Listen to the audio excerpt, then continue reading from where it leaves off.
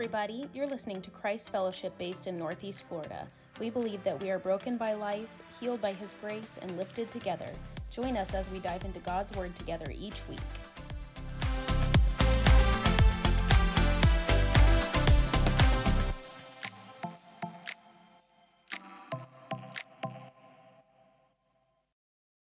Book of Genesis, chapter 6, verse 5, the problem passages. And if you've forgotten, or if this is the first time you've been part of this series, it is simply this, that there are plenty of parts of the Bible that we like, lots of the parts of the Bible that we enjoy, lots of parts that are very uplifting, lots of parts that are encouraging. And we're okay with that. But what ends up happening is when you look at the Bible as a whole, you start seeing things that stick out as though they are problematic in their presentation of the character of God, seemingly as though they have nothing to do with the God that we have been introduced to through the person of Jesus Christ. And what ends up happening is in our lives, we either make an agreement inside ourselves that, well, maybe that's not really the Word of God, or maybe that's not really what God meant, or maybe that's not really the right translation, and a bunch of other things that come to our mind, because what ends up happening is there's a cognitive dissonance that cannot seem to bring together the issues of the God that seems so loving and compassionate, and then when we come face to face with passages that seem to arrest or discount His grace and mercy in our lives. The problem with that is if you're going to take any part of the Bible seriously, you have to take it all seriously, or you have to get rid of all of it. The reason simply being this, the Bible itself says it's all or nothing.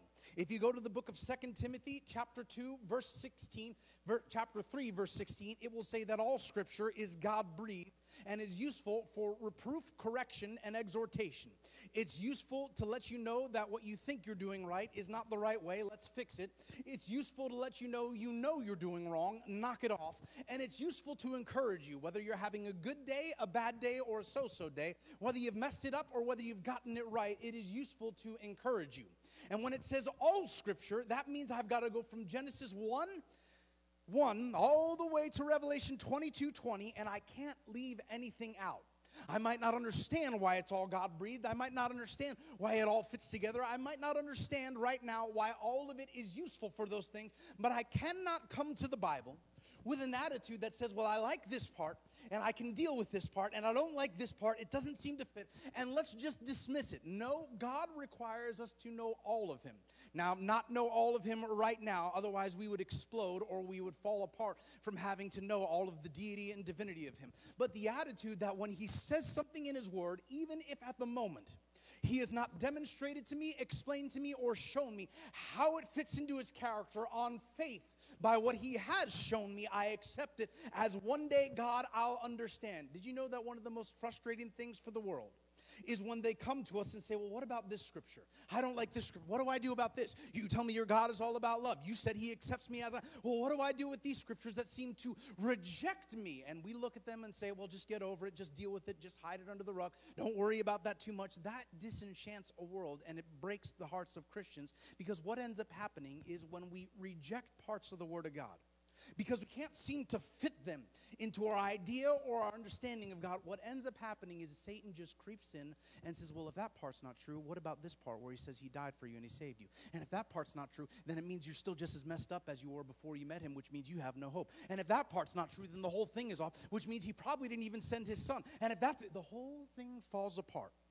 When you take a dishonest look at the Bible and say, because I don't understand, I will toss it aside and never deal with it again. I'm not saying you have to understand everything now. What I am saying is we ought to be honest with ourselves when we come face to face with certain passages that seem to arrest our understanding of God and force us to come to grips with the reality that we don't know everything. And that's all right. That is a more honest answer than most people will give you. Did you know that I have very little understanding of the Bible, despite the fact that I can quote it better than most people? And I'm not saying that I'm better than everybody else in here. I'm just saying I have a memory that for some reason clings to the Bible and forgets where I left my keys 2 seconds ago, which I don't know where they're at in this building right now, which is going to be a problem in about 30 minutes.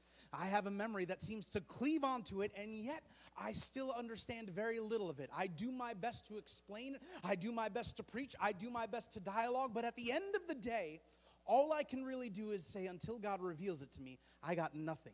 And I can help you walk through it. I can help you work through it. I can help you navigate the scriptures. But what I can't do is force you to understand. Only God can reveal it to you.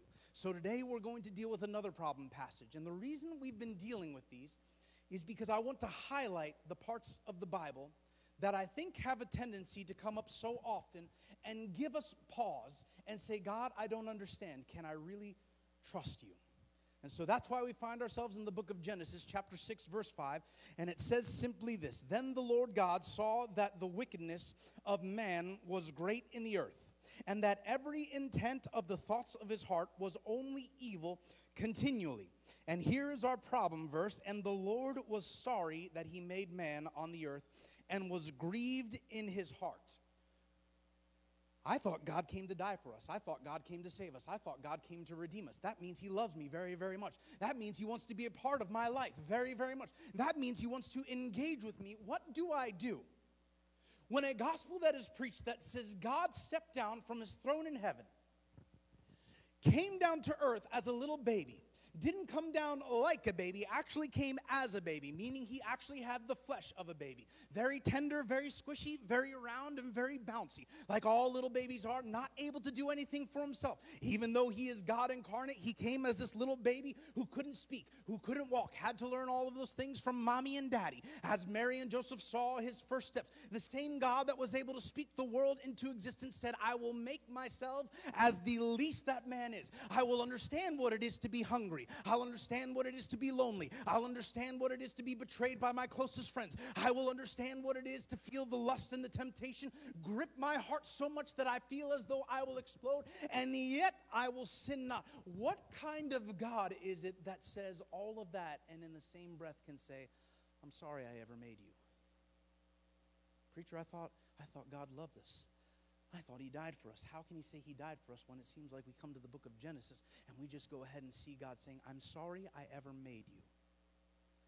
And a lot of us try and get by with that, and we say, well, it's just Old Testament. We don't need the Old. I don't have to worry about the Old Testament. Since it's the Old Testament and we live in the New Testament, we don't have to worry about that. Do you know what really we're saying with the Old Testament and New Testament? We're talking about covenant.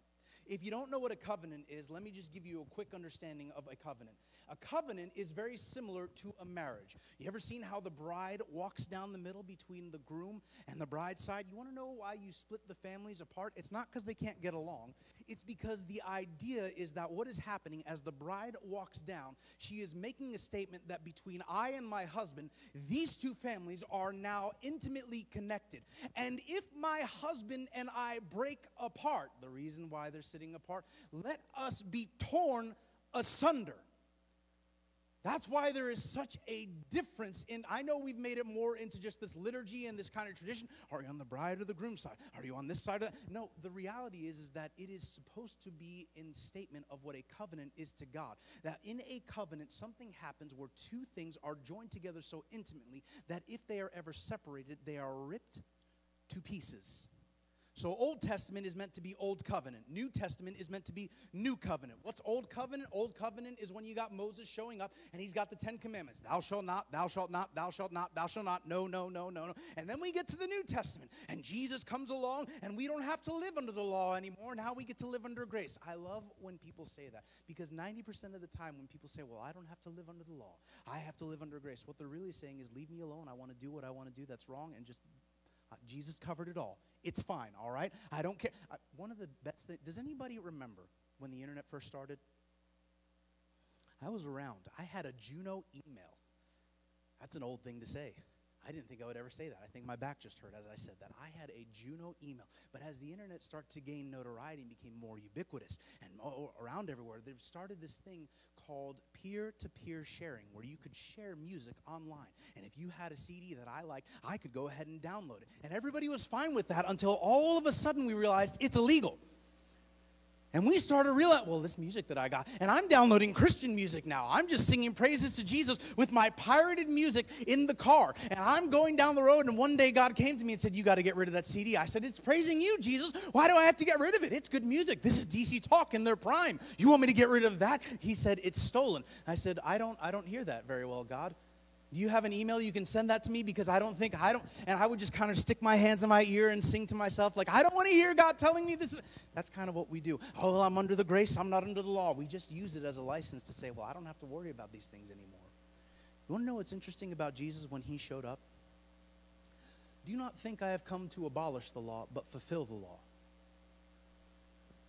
Now, that's a problem, because when we like to say, well, I'm under grace, not under the law, we like to think, well, that means I don't have to deal with the law anymore. What really happened is that Jesus comes and takes the law, and by saying I fulfilled it, he says, I'm able to keep every single one of these rules perfectly in both my heart, mind, soul, and action. And what that ends up doing is something terribly awful for you as a human. Because what it means is that once you become saved and the Holy Spirit enters into your heart, the same Holy Spirit that was there at the beginning of the inception of all creation, the same Holy Spirit that came down like a dove and landed on Jesus when he was being baptized, that same Holy Spirit, Jesus says, you will receive power to be my witnesses. You want to know what kind of power he's talking about? Raising the dead's nice. Healing people's nice. Opening blind eyes is nice. You want to know what speaks a little bit more powerfully than that?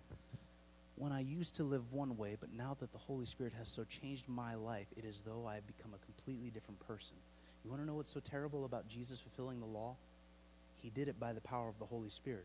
And if the Holy Spirit lives in me, that means by his grace, I am capable of fulfilling the law. Not in and of myself. We see how much we mess that up. And even if I can fulfill the law by his grace, I'm still a hot mess. Don't worry about it. It means that I don't have an excuse to sin anymore.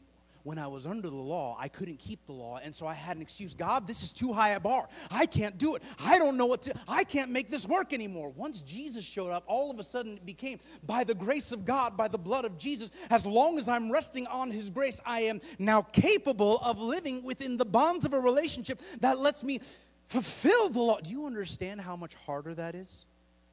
Being under grace, as wonderful as it is, as freeing as it is, it comes with a certain condition that says, just keep in mind, I've given you more than enough that now you don't have to sin. Now, I get it. We do still sin because, let's be honest, you're you and I'm me. Doesn't excuse it. My dear children, I write this to you that you don't sin. But if you do sin, we have an advocate with the Father, meaning you're not allowed to sin. Don't do it. No excuse. Don't do it, don't, whatever it is, you don't have an excuse. And John says, as he's writing that, but since I know how messed up you are and how messed up I am, when you do sin, keep something in mind. The grace is greater than the sin. Preacher, what's all this got to do? We like to say it's Old Testament, so I don't have to worry about that anymore. We like to look at things in the Old Testament that are difficult to us, that we have a hard time processing, that we cannot seem to fit with the person of Christ. And we say, well, I'm not in the Old Testament anymore. I'm now in the New Testament. When the reality is when Jesus showed up, he said, I came to grab all of the Old Testament and bring it into myself so that in the New Testament, now it has a full growth. Meaning the Old Testament was the seed, and the New Testament is the blooming of the flower. Meaning the Old Testament, I can't get the New Testament without the Old Testament. If I do away with the Old Testament, I can't have the New Testament. Everybody thinks that when you plant a seed in the ground, all of a sudden the seed's gone. No, it doesn't go away. It just turns into roots and a stem and stalks and flower. Nothing is lost from the Old Testament. It is every bit as applicable today as it was then. The difference is that now, because of the person of Christ, rather than having to worry about getting every single thing right at every single time, otherwise God will strike me dead, now because of the person of Christ, it is God, when I mess this up, he gets to come to me and say, listen, I already paid the price that was supposed to come down on you. So instead of you having to die, now I get to have a talk with you and help you become more than you ever thought you could be. You thought that thing was going to control you for your whole life, and I should have killed you with what you were in. But since my son died and redeemed you, and you put your faith in him and all of the other things that come with it, now instead of doing that, I get to have a relationship with God, and he gets to transform me rather than destroy me. But it means all of the Old Testament still applies. And if that's the case, what do I do when God says, I'm sorry I ever made man? And in the same breath, he says, surely he has borne our iniquity. The chastisement of our peace was upon him. By his stripes we are. What do I do with the same God that says, I was willing to take all the brokenness of your life and lay it on my son. But he also says, I'm sorry I ever made you. You want to know what's happening in the book of Genesis? When the author's writing that, when God is having him pen that down, you want to know what's happening? We're seeing how much God loves us. We read that and we think, well, God is just so disappointed in me that he wants nothing to do with me. I've messed up so bad that God is frustrated with me and he's done with me and he wants nothing to do with me. We see that and we think that we have so embarrassed God. And even now, Satan likes to come in and put that little lie in our mind. You've done this in your past. You've done this in your past. Yes, God has redeemed you. Yes, God has saved you. Satan doesn't have a problem letting you know you're redeemed and saved if you are redeemed and saved. What he likes to do, though, is he likes to come in and say, but even though you're redeemed and saved, you're so messed up that it doesn't really matter. You're so consumed by that thing. You're so much like your father or so much like your mother, or this has been in your family for so long, or you've been stuck in this stronghold or this addiction for so long that you have no hope. You're the worst witness God has ever had. You might be going to heaven, but you're worthless here on earth. He loves to feed those lies in to cripple us. Because if he can't take us to hell with him, then he'll at least make us feel like we're living on hell on earth. If he can't have you for eternity, he'll love to just mess with you for temporary. And we see that passage and we think, oh God, I've embarrassed you so much. All I've done is ruined your name. All I've done is made a mess of everything, and it can't be fixed at all unless you just completely destroy everything. No, that passage belies something much, much deeper. Think back with me just for a moment before earth is created. Before all things come into existence that we get to enjoy. Think back to when God had created the angels. Now, we weren't told what happened there. We're just told that there's angels, okay? We understand that they were created because they're not God. The only thing that ever has been and always will be is God. Nothing else has that capacity except him, which means the angels were created. Now, look at creation and see the way God creates. In the beginning, God created the heavens and the earth was void, and the Spirit of God was hovering over the face of the earth. And God said, and all of a sudden, whatever he says comes into being. God said, let there be light. God said, let there be an expanse. God said, let there be waters, let there be land. So every time God creates, he speaks. And even though we weren't there, even though we're not given insight to how it happened, we do know that God is consistent in and of himself. Jesus Christ is the same yesterday, today, and forever, which means by his word is how he creates. So when he's creating angels, he speaks them into existence. So now you're up in heaven. And we know about 3 archangels. We like to have all these other ones. I know that some churches say, well, we've got about 7 archangels. I don't know if that's true. I haven't seen anywhere in the Bible. But I do know that there's 3 named in our 66 books. We've got Gabriel. Gabriel plays the trumpet. Gabriel is a musician and likes to sound what God is going to do. He is the herald of God. Anytime you want to get news from God in the Old Testament, and probably soon coming when Jesus decides to come back, it's going to be Gabriel. He shows up, blows his trumpet, and then says, here's what God's saying. Then you have Michael. I like Michael because Michael is the warrior and the champion of God. How do I know that? Because Michael is the one that went toe-to-toe with Satan when they were fighting over the bones of Moses. I don't know why they were fighting over the bones of Moses. God got to have the spirit of Moses and bring him home to be in eternity with him. But for some reason, Satan wanted to grab hold of those bones. And God sends Michael down, his champion, his head of all the angels and the armies of heaven, and says, you go fight him. Michael, I'm going to be so disappointed if I get to heaven and Michael is just a string bean. I'm like, you? Where's the muscles? Where's the veins coming out of the neck? Where's the traps looking like they're crawling up to your ears? Where is the back that looks like you're a butterfly when you just stand there? Where are the thighs? How could you have skipped leg day, Michael? I hope he is just jacked beyond all measure. I will be so confused when I get to heaven. He just walks up to me with like Coke bottle glasses from the 1960s, and he's very skinny, and he just stands there like, hey, how you doing? I was like, you're the defender? He'll probably knock me out at that point. You got Gabriel the herald, Michael the champion, and Lucifer, the leader of worship. You ever notice how music is so integral to our lives? You ever notice how even if you can't hold a tune in a bucket, you ever notice how even if you're awful at everything with music, you can't sing, you can't dance, there's nothing musical about you. You ever notice how even those people love music? And all different types of music. My personal preference, I love blues. Put on some Eric Clapton and let me hear the way that guitar sings. That is fantastic. I love it. Some of you like rap. I don't know why. I'll pray for you. But there's so much music out there that it just speaks to every heart and soul, and it's wonderful, and it's a fantastic gift from God. But is it any wonder that it seems like, even though we're such musical beings, that the world is filled with music that does nothing but celebrate the brokenness of humanity?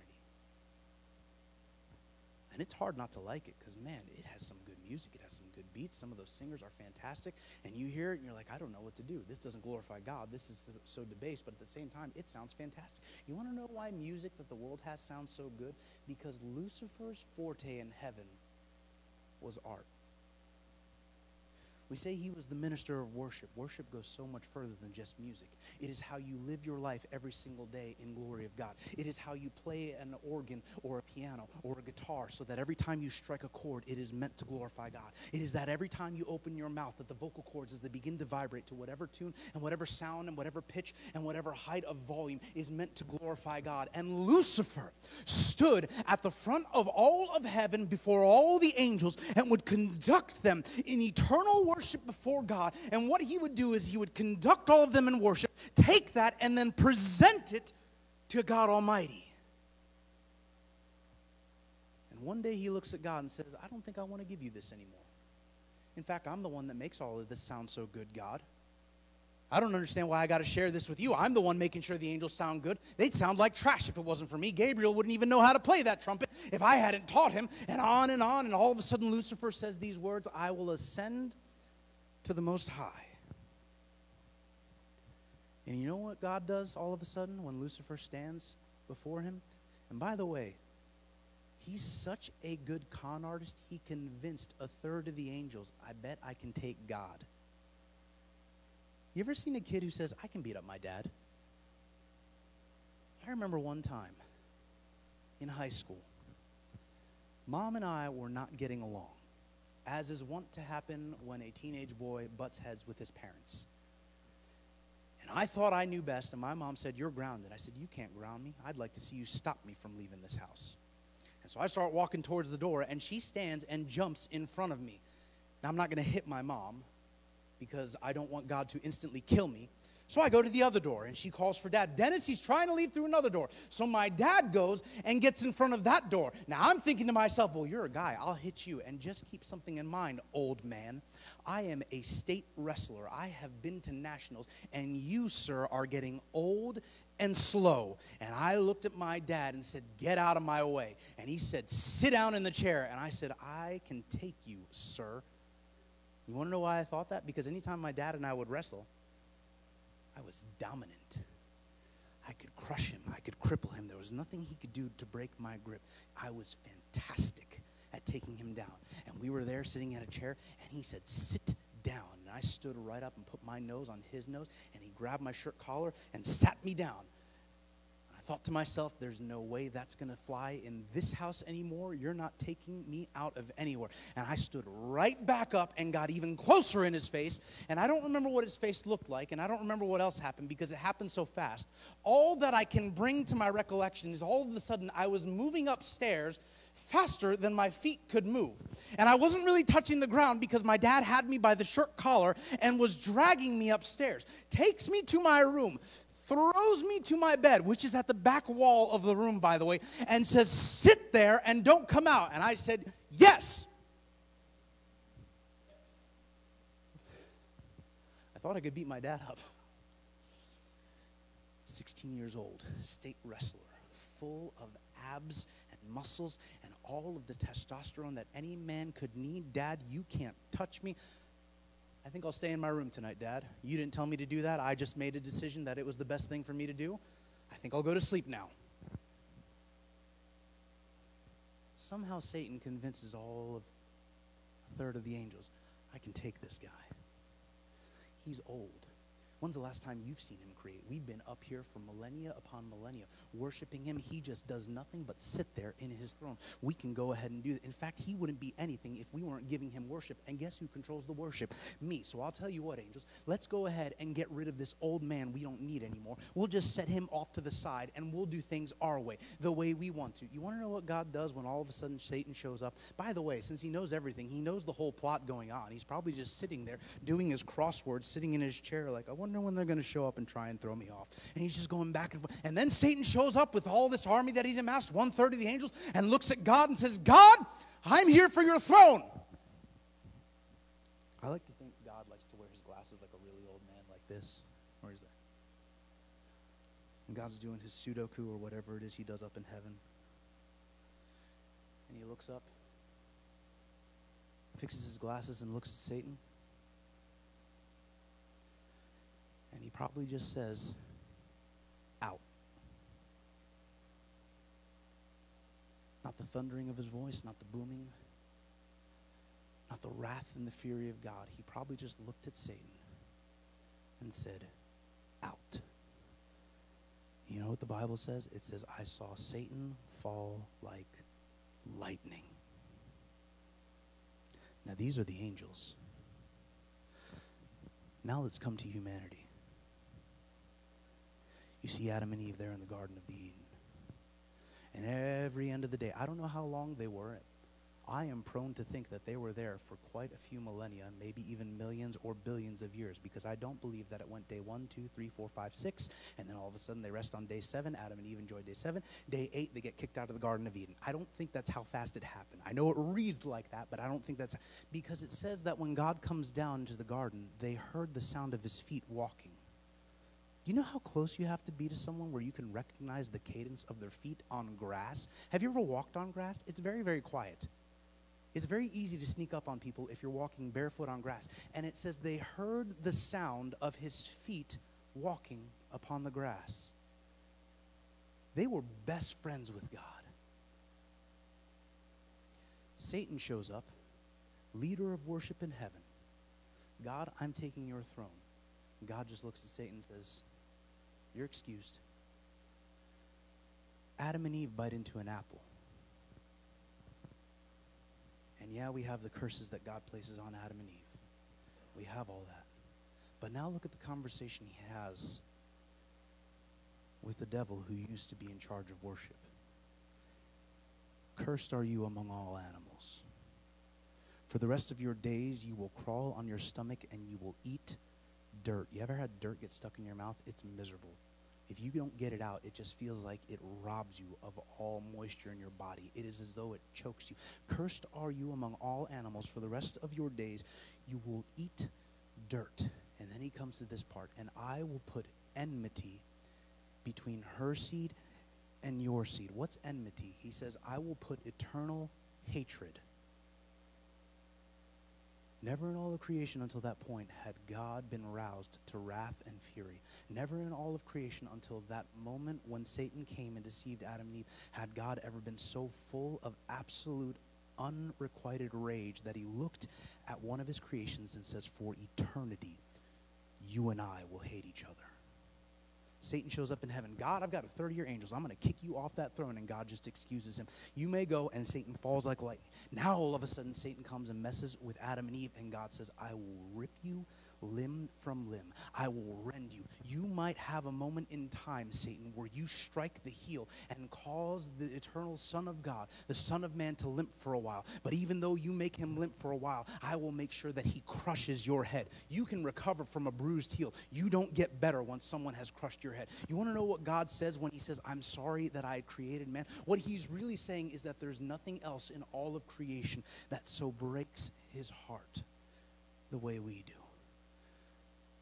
That there is only one thing in all of creation that when God looks at it, that when that creation is having a hard time, that when that creation is having a bad day, that when that creation sins or rebels against God, that when that creation is going through such traumatic scenarios that all it feels like it is breaking them down to the ground, there is only one thing in all of creation that when God sees it in distress, it breaks his heart to the point of such grief and despair and sorrow, and it is you and it's me. Nothing else in all of creation creation has God so intimately tied himself to. He is perfect beyond all measure. He is eternal in every facet. He has need of nothing. He doesn't need love from you. He doesn't need food from you. He doesn't need your friendship or your compassion or your fellowship. He needs nothing from you. And yet when he looks at you, because of the way he has created you, he says, there's only something in all the universe that I have created that when they are in pain, it strikes me to the depth of my heart. There is only something in all creation that when I see them sinning and they're unable to escape from that sin,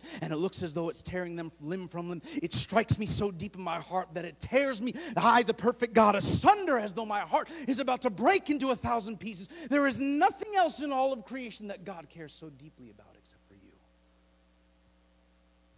That verse, when it says he's sorry that he had made man, what he's doing is he's seeing the brokenness of what he had taken such care to create.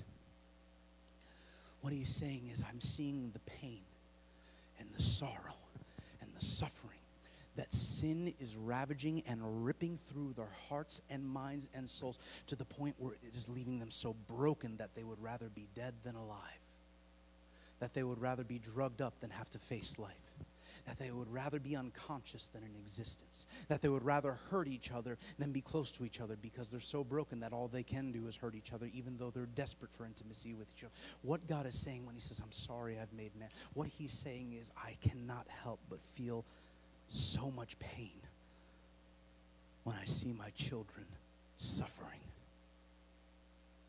We think when we read that passage, it's God saying, I'm fed up, I'm tired, I want nothing more to do with you.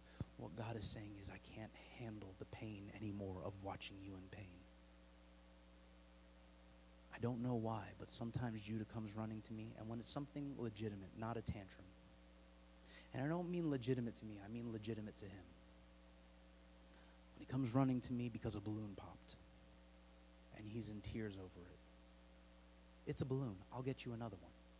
It's 5 cents. I'll get you another one. But in that moment when he comes running to me because something has happened in his life so distressing, even though I can fix it very easily, even though I have the means and the ability to fix it very easily, in those brief moments where his tears are rolling down his face, it strikes me so deep in my heart as though I begin to feel the very sorrow he's feeling. Can God fix every problem in your life? Yes. Does he care about you enough to do it in some fashion? Yes. Is he going to do it the way we want it? Probably not. That doesn't mean he's forgotten about you. That doesn't mean he's ignored you. That doesn't mean he doesn't care for you. But keep something in mind. When you feel like life has broken you down, or when you feel like you've messed it up so badly that you've embarrassed God, all God can think to himself is, I just wish I could bring my daughter close. I just wish I could bring my son close and hold them tightly in my arms while they cry, while they're broken, and let them know I'm here for them. Some of the best times I have had with my son, now that they've passed, at the moment they were awful, but some of the best times I've had with Judah and that I've had with Leo already is when to them they have had a catastrophe happen and they climb in my arms and they're crying and I'm crying and all I'm doing is holding them.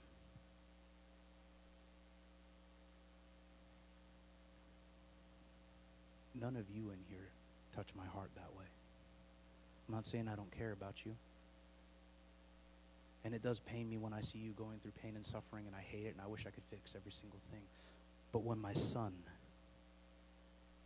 is the one in sorrow, it is as though my heart is arrested and cannot do anything else but be focused on his pain. When it says God was sorry that he made man, what it was is he is seeing the brokenness of humanity and how full of grief they are. Because he loves them so much. The only thing happening to him is that pure sorrow is arresting the heart of God, that he can do nothing but sit there and cry with his children. Now I realize the next thing after those passages eventually comes the flood. We can get into that another time. We can talk about how that fits in. and all those other things. That won't be a sermon next week. If you want to talk about it, that's fine. I'm always available to have those conversations, and we can work through it, and you might find some satisfactory answers, or you might not. I don't know. But nothing changes. That as God created, he speaks, and then all of a sudden he gets to Adam and Eve. And rather than speaking, he takes a pause. And he picks up dirt, begins to form them piece by piece, starting with wherever he starts. I don't know. Maybe he formed the heart first, and then from there he formed the rib cage around it to protect that heart and all the organs, and then from out of there forms the rest of the skeleton. Then he begins to attach the muscles and sinews, and then puts all the veins to carry the synapses and the neurological firings from the brain so that they can go ahead and communicate with those muscles and the heart and everything so that it begins to work. And then he layers skin upon layer of skin so that then there's an encasing to protect all of that. And then when he's all done, he begins to carve out the nose and make that perfect, and carve out the eyes, and these eyes will look this way and these eyes will look and then he begins to put on the hair on Adam, and when he's done, he pulls it close and breathes into it. You see nowhere else in all of creation where God takes such delicate care than when he makes Adam and when he makes Eve. He was sorry he'd made man. He wasn't apologizing for making man. He was filled with so much pain and watching his children suffer. And make no mistake, when he sees you going through pain, it grieves him. When he sees you going through things that maybe you've done to yourself, maybe it's your own fault that you found yourself in such an awful place, he doesn't look at you and cross his arms and say, I told you so, fix it, maybe do better. No, it's the same grief that comes to him saying, I just want to help you be more like me. When life has struck you so hard that it feels as though it's going to leave you crippled, he doesn't walk around and look away and say, well, I don't have time to deal with it. No, what ends up happening is he comes down off his throne, wraps his arms around you and says, I'll be right here with you in the same sorrow and pain you are. Make no mistake, while God is almighty, all-powerful, and has need of nothing, he has purposefully so intimately connected himself to you and to me so that he never leaves us alone when we are in pain or sorrow. He celebrates with us when there's a time to celebrate. He weeps with us when there's a time to weep. He grits his teeth with us when the pain is so much to bear that all we can do is just bear down and try and survive it. Make no mistake, God's not forgotten you.